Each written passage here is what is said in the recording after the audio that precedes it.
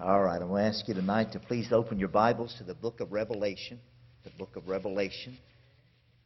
chapter 20. Book of Revelation, chapter 20.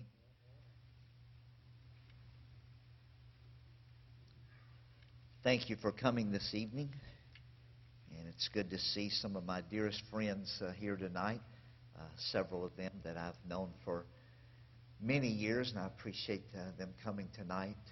Very grateful that they would be here.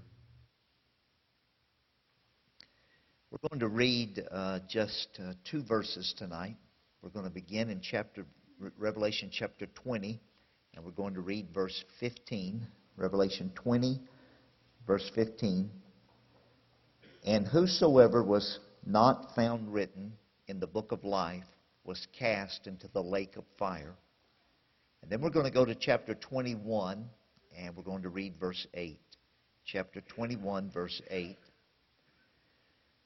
But the fearful and unbelieving, and the abominable, and murderers, and whoremongers, and sorcerers, and idolaters, and all liars shall have their part in the lake which burneth with fire and brimstone, which is the second death. Let's pray. Father, I pray this evening that you will help us now to focus on, first of all, the Word of God. And then I pray that you'll help us to be very careful to listen to the Spirit of God. I pray you'll speak to me and guide me and help me to say exactly what should be said. I pray you'll help every one of us to listen to the Spirit tonight and hear what the Spirit has to say to each one of us. In Christ's name, amen. I want to ask you to come with me tonight in your mind. We're going to leave this auditorium and we're going to go on a trip together. We have gone on this trip together once before from this auditorium about 6 years ago. But there are several people here tonight that were not here then. And so they did not have the opportunity to go with us on that trip. And so I'm going to ask you, if you were here before, to be very patient with us as we retrace our steps tonight for the sake of those that were not able to be with us on the last time we took this trip. We're actually going to go for a walk tonight. I don't know about you, but I enjoy going for walks. In fact, I do so every day of my life. Often it has to be on a treadmill. Like last night, I walked for 2 miles after I left the service last night and got back to my room. I got on a treadmill and walked 2 miles. But what I enjoy doing is going for a walk somewhere outside. And my favorite place to go for a walk is by a lake. I like rivers. They're nice, but I like lakes. I like bayous. I grew up in Louisiana. They're nice, but I like lakes most of all. And tonight we're going to go for a walk, and we're going to go for a walk by a lake. In fact, if you will listen carefully as we begin to proceed towards the lake, as we get a little closer to the lake, you'll begin to actually hear the lake. It's a large lake. There's huge waves in this lake that roll into the shore and crash against the bank. I'm sure you've been to the ocean before, and sometimes as you approach the ocean, maybe there's a sand dune or something between you and the water, and you can't even see the water yet, but you can already hear the roar of the waves as they come crashing in. And if you'll listen carefully in your mind, I believe you'll begin to hear the roar of this lake as the waves crash against the shore. As we get a little closer to the lake, you'll not only be able to hear the lake, but you'll begin to be able to feel the mist that's coming up from the lake. I remember the first time I ever went to Niagara Falls.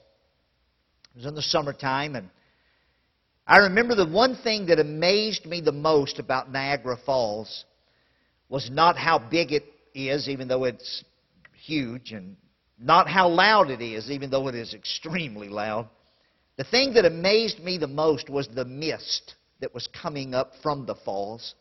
I happened to be on a bus the first time I ever went there, and we were still some distance away. I don't remember exactly how far. I want to say I think it was nearly a mile, or at least a half mile. And we crossed a bridge, I remember that. And the bus driver said, if you'll look out the window to your left, you'll see the mist that's coming up from the falls.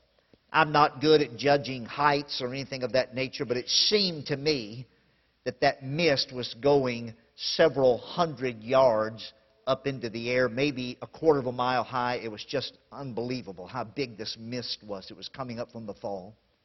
I remember getting out of the bus way down at the other end of the parking lot. You know how it is on a hot summer day when a cool mist hits you in the face or maybe on your hands or arms, and you know how cool and refreshing it is? I live near Lake Michigan, and there's a boulevard downtown Chicago called Lakeshore Drive. Lakeshore Drive runs along the shore of Lake Michigan. And sometimes on a windy day, there's no tide on Lake Michigan, but sometimes on a windy day, the big waves will be crashing in against the shore. And Lakeshore Drive is separated from the lake by a park that's pretty wide in itself. But then Lakeshore Drive is 12 lanes wide, 6 lanes going north, 6 lanes going south. And I remember driving on that boulevard more times than one on a clear day, but it was windy, and I had to turn my windshield wipers on because so much mist was coming up from those waves crashing in against the big rocks there on the Lakeshore Drive. Well, the mist that was coming up from Niagara Falls was even greater than that. And I remember being way down at the other end of the parking lot, and I got out of the bus, and that mist hit me in the face and on the arms. And you know how cool and refreshing that can be? Well, as we get a little closer to the lake, you'll begin to feel this mist as it hits your back of your hands, or maybe your arms, or maybe your face. But it's not a cool, refreshing mist like you might think it would be. It's a warm, clammy, almost hot. In fact, it kind of tingles a little bit, sort of stings as it hits my skin. If you'll continue to follow me as we get a little closer to the lake, you'll not only hear the roar of the lake, you'll not only feel the hot, sticky, clammy mist as it clings to your skin, but you'll begin to smell the lake. Now, to me, that's one of my favorite parts of a lake. I grew up, as I've said many times in the last 2 days, I don't know why I've said it so many times, but I grew up in Louisiana, and we had lots of lakes in Louisiana, and my dad and I spent many, many, many mornings out on some lake early in the morning about daylight. And I can still remember the smell of the lake. It's so refreshing. But as we get a little closer to this lake, you'll begin to smell the lake, but it's not very refreshing. In fact, I don't know if I've ever smelled anything as rancid as the smell of the... In fact, well, yes, there was one time. When I was a teenager, still in high school, I was serving as a youth pastor at a church near my home. When I had a boy in my youth group by the name of Richard. I was only about 16 or 17 at the time, but Richard was 18. But he was a member of my youth group, and he lived about a block and a half from our church. And somehow Richard got the idea, somebody told him, that he could go in his house and he could turn on the gas in the heaters. In Louisiana, we don't have furnaces in our house. Back when I was a boy, we just had a heater in each room. A little stove-like thing that sat on the floor. There was a hole through the floor with a gas pipe coming up, and there was gas coming into that little stove-like device that had bricks in it. And if you were in this room, you would turn the gas on and light the heater, and it would heat up that one room. And when you left that room, you'd turn the heater off, You'd go to the next room and you'd light the heater over there if you were going to be in that room for a while. It never got real cold in Louisiana, and so we never had to worry about heating the whole house very often. And somehow Richard got the idea from somebody that he could go in the house, he could close all the doors and windows, which he did, and locked every one of them. And he turned on the gas in every one of those heaters in each room of the house, but he did not light any of them. And he thought if he could fill the house up with this gas and he inhaled it long enough that he could get high, like being on drugs. But what Richard forgot was that in the kitchen there was a pilot light in the oven. There was a neighbor in the yard working, and he heard an explosion, and when he did, he dropped what he was doing and he ran over to the house where Richard was, and he looked through the plate glass window in the living room, and he said for a few seconds there was solid fire from the floor to the ceiling, from wall to wall, but nothing was on fire except the gas. But all of a sudden, you know, usually when a house catches on fire, there might be a curtain that catches on fire, or maybe some wallpaper, and then maybe part of the ceiling, and then maybe another part of the wall, or maybe later some of the furniture begins to burn. But he said in this particular case, everything in the room started burning at the exact same moment. The window curtains, the window shades, the lamp shades, the furniture, the rugs, Richard's clothes. He was sitting on the couch in the living room. He was so startled when this happened, he was just sitting there for a few seconds. My pastor lived about a half block from Richard, between him and the church. My pastor also heard the explosion. He ran out of his house and saw people gathering down there in front of Richard's house, and so he took off running down the street to get there to see if there was something he could do to help. When he got there, people explained to him quickly what was happening. They were trying to get in the house. Nobody could. My pastor grabbed a blanket, got it wet with a water hose, wrapped it around himself, and was just about to try to jump through the plate glass window to see if he could get Richard out. But just before he jumped in, Richard jumped out. When he did, he hit the ground in front of him. And I'm going to say something here that I don't want any of you children to snicker, because I'm not trying to be funny by any means whatsoever. But when Richard hit the ground, all of his clothes had burned off his body. All of his hair had burned off. And even his skin was on fire. They said there were little flames where his skin and flesh were on fire and burning like a piece of wood. Some of the neighbors reached down and tried to pinch out some of those fires that were burning on his skin, and when they did, big chunks of skin and some flesh pulled off into their fingers. It was a hot summer night in Louisiana. I remember nights as a boy that the low temperature all night would be 87 degrees. It was one of those kind of hot, muggy Louisiana nights. They rushed Richard to the emergency room at the county hospital. Back then, the county hospital was where people went if they couldn't afford to go to the other hospitals. And there was no air conditioning in the county hospital. They put Richard in the burn unit up on the 3rd floor. They happened to put him in the last room at the end of the hallway on the left. And they left the window open about this far to let a little draft come through because there's no air conditioning. I remember the next day about 3 o'clock I went to the hospital to visit Richard. He had been lying there in that hot, humid Louisiana atmosphere for nearly 20 hours now.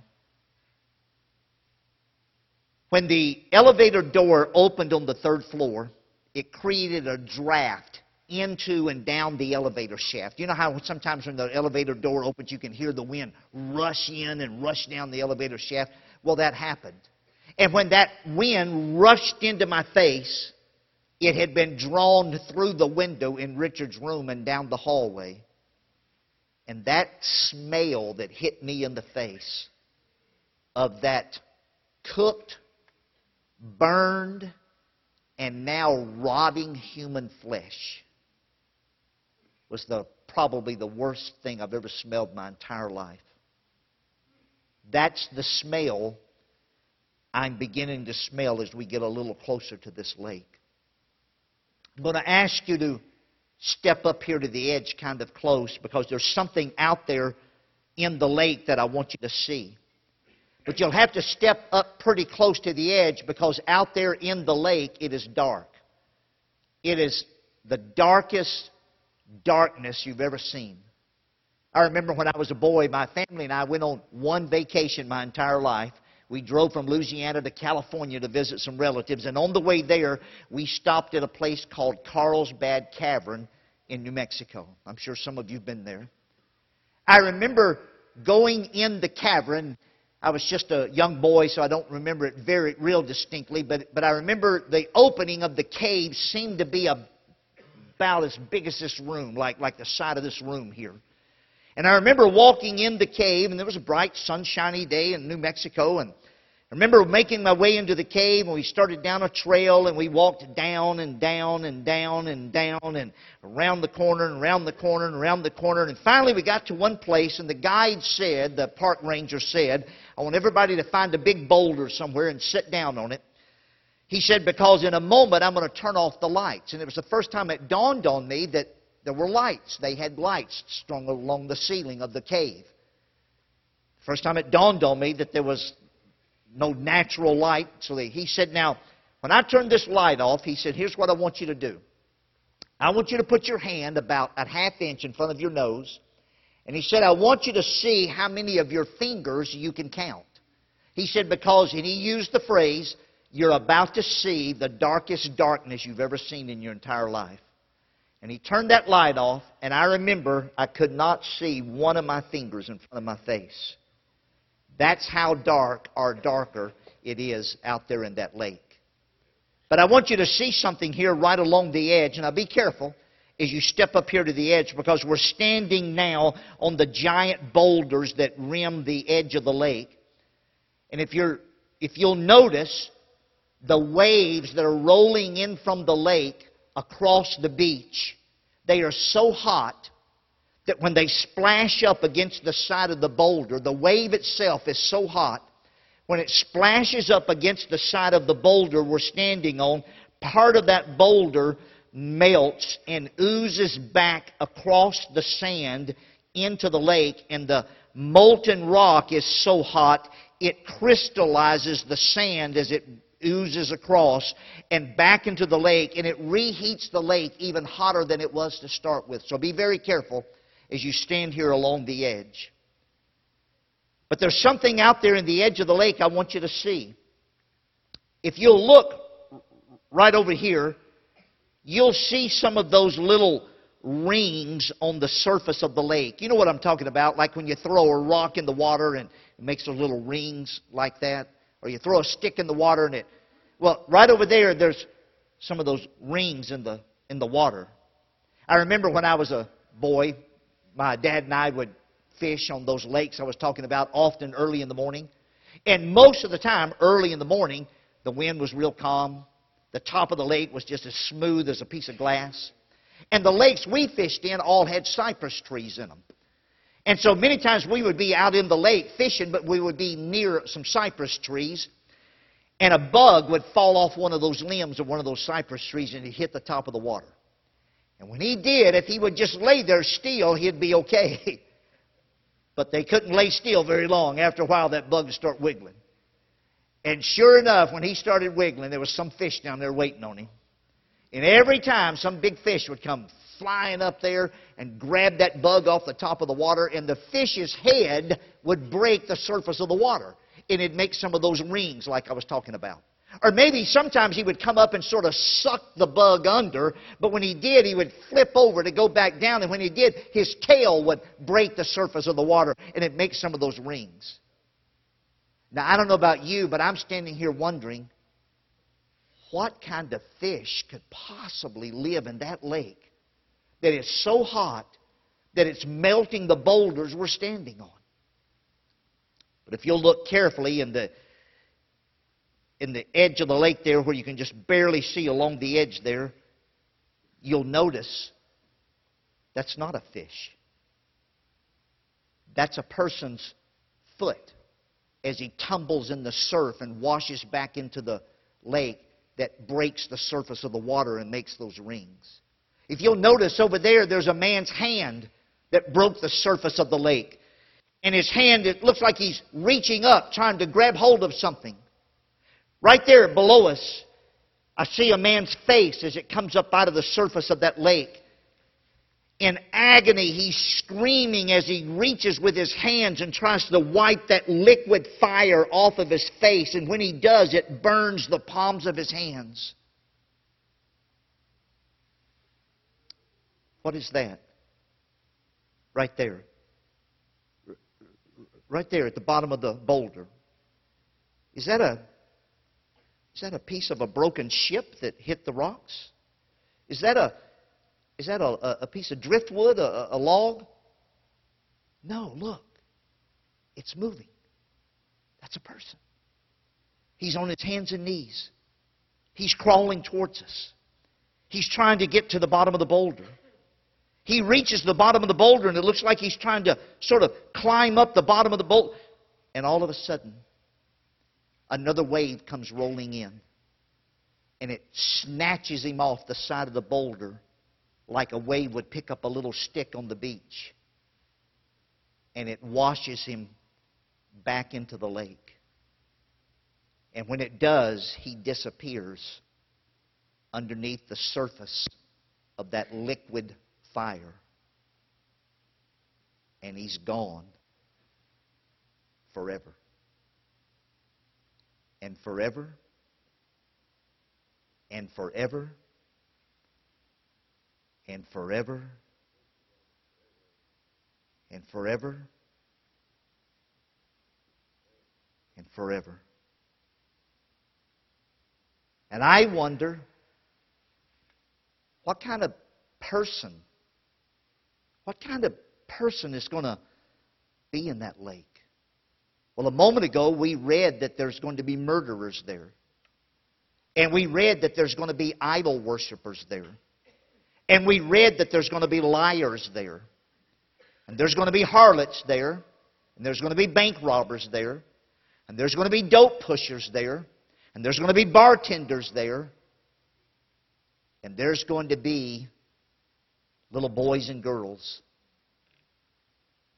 who live in Winston-Salem, North Carolina.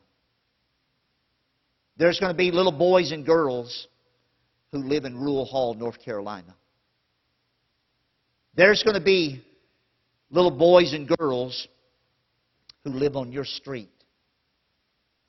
There could possibly be a boy or girl who's here in this room tonight. And you're old enough that you understand what it means to go to heaven. And you're old enough that you understand what it means to go to hell. And you're old enough and you understand that there's a God in heaven who loves you, and His Son died for you, and His Son paid for your sins, and God does not want you to go to that lake. And you have no reason to be fearful of it, because that's not where God wants you to be. And you understand all of that, but you've been a little embarrassed. So you've never yet accepted Christ as your Savior. You've never yet said to your mom or dad, "Would you show me how to be saved?" You've never yet said to your Sunday school teacher when she asked, "Is there anybody in the room that needs to be saved?" You've never raised your hand. You've never yet said to the pastor when he asked during the invitation, is there anybody here that needs to be saved today? You've thought to yourself, well, I'm only 8 years of age. I'm only 12 years of age. I'm only 15 years old. And it'd be kind of embarrassing. I don't want to go down there to the front, and I don't want them to call my name, and I don't know for sure if I know exactly how to do all this. And I just, and you said to yourself, I'll wait till later. There's not only going to be some little boys and girls in that lake, there's going to be some mothers in that lake. I remember the night that I got saved. I was 15 years of age. It was on a Monday night, just like this. I had been invited to a special meeting, just like this. That particular night, there was a teenage choir singing, and the teenagers in the choir gave their testimony. And when they gave their testimony, each one of them talked about being saved and know they were going to heaven. I was sitting in a metal folding chair in the very back of the auditorium against the back wall. And while they gave their testimonies, I sat back there and thought to myself, those kids have something I don't have. Man, I'd like to have what they have. Boy, I'd like to get saved and go to heaven. And so when they finished giving their testimonies and sang a couple more songs, then a preacher got up and preached. And he preached about the fact that there was a hell. And he preached about the fact that there was a heaven. And I had been to a Baptist church before when I was young. I hadn't been to one in the last 5 years, but prior to that I had been to one before, and I knew what they were going to do. I knew when he got through preaching they'd give an invitation, and you could go down front and get saved. And I said to myself, as soon as he gets through preaching, I'm going to go down front and get saved. But when he got through preaching, they didn't give an invitation, and I was shocked. The choir started singing again. They were going to finish their concert. And I said to myself, man, I'm disappointed. I want to go down front and get saved. And when I said that, the Holy Spirit said to me, you don't have to wait till you go down front to get saved. You can get saved right now where you're sitting. And when he said that, I did one thing. I believed it. When I believed it, I knew I was saved. That night when I left the service, Mr. Reed, my next-door neighbor who had taken me to church, took me home, and he pulled up in front of our house and he said to me, Ray, do you want me to go inside and explain to your parents what happened tonight? And I said, no, Mr. Reed, I appreciate it, but I think I can tell them myself. And I got out of the car, and I meant to walk across the front yard and go to the front door, but the first thing I knew, I was running across the front yard. I meant to open the door and step in the house, but the first thing I knew, I had slammed the door back against the wall, and my mother was sitting on the couch across the room, and in one big leap, I leaped across the living room floor. I landed on my knees in front of my mother. I put my face in her lap. I wrapped my arms around her waist, and I began to cry uncontrollably. And my mom started patting me on the back of the head, and she said, son, what's the matter? Son, what's wrong? Son, what happened? And I finally looked up and I said, Mom, I got saved tonight. Have you ever been saved? And she said, well, I think I have. But about 2 years later, I was sitting in my bedroom on a Sunday afternoon. I was reading my Bible, and my mom walked in the room, and she closed the door. And you know how you feel when Mom closes the door. I thought, oh boy, what have I done now? Well, in my case, which one did she find out about? And I turned around and she was crying, and I thought, man, I'm really in trouble now. You know how it is when Mom cries. And Mom said, son, I've been out collecting for the March of Dimes this afternoon, and about halfway through my route, I said to God, if you'll let me get home alive, I promise you I'll go straight to Ray's bedroom. I know he'll be there. He reads his Bible every Sunday afternoon. And I'll ask Ray to show me how I can go to heaven. And I got on my knees beside my bed, beside my mom, and I opened the Bible she had bought me for Christmas. And I took her down the Romans road, and with my tears dropping on this page and her tears dropping on that page of the Bible, my mom accepted Christ as her Savior.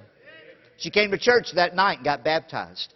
She resigned her position as a public school teacher and became a Christian school teacher and later the administrator of the Christian school. There's going to be mothers in that lake. There's going to be fathers in that lake. The night I got home and told my mom I'd been saved, my dad had worked late that night, so he wasn't there, and so I went to bed before he got home from work. And the next morning I woke up and I could hear my dad in the living room getting ready to go back to work, and so I jumped up real fast and put on my blue jeans, no shirt, no shoes, just ran in the living room, and I sit down on the couch beside my dad. And as I mentioned yesterday, my dad was a paratrooper in World War II. He's a real manly kind of a guy, a real man's kind of a man. You know, my dad was kind of a quiet fella. He didn't say a whole lot. When my dad thought something was hilariously funny, he said, huh.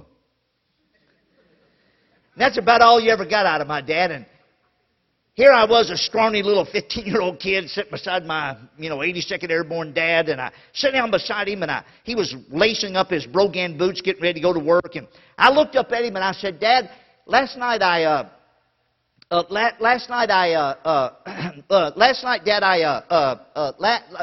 I got saved last night. You ever been saved? He said, well, of course I have, and he got up and walked out and went to work. My freshman year at Howells Anderson College, I was asked to go speak at a youth meeting a couple hours away from our college, and so I drove down there one evening, and a buddy of mine went with me, and he took one of those little tape recorders. You remember those little tape recorders that was about the size of a loaf of bread? You remember those? They had 8 batteries in it. You remember, you're willing to admit you're old enough to remember those. And he had one of those, and he took it with him, and he sat on the second row that night, and I preached my sermon, and he taped my sermon. I didn't know he was doing it, but when the service was over, he gave me the tape. Well, now that I had a tape ministry, I wanted everybody on my mailing list to have a copy of my tape, and so I mailed the tape to my mom. She was the only one on my mailing list. My dad came home from work, and Mom was playing that tape, and he sat down and listened to the end of it, and when it finished, he said, "Turn that over. I want to hear the whole thing." So she turned it over, played it again, and Dad listened to it. That night when Mom and Dad started the bed, she said she could feel the bed shaking. She knew my dad was crying. I lived in the same house with my dad for 18 years. I only saw him cry 2 times in my entire life up to that time. The day that his dad died and the day that my dad and my older brother got in a fist fight in our living room. At supper that night, my mother said, "Aren't you two going to apologize to each other?" And my dad said to my brother, "Son, I'm sorry that happened." And my brother said, "Blankety blank if I'm going to apologize." I saw my dad cry that day. Only 2 times I ever saw him cry in 18 years. But that night he was crying so hard the bed was shaking.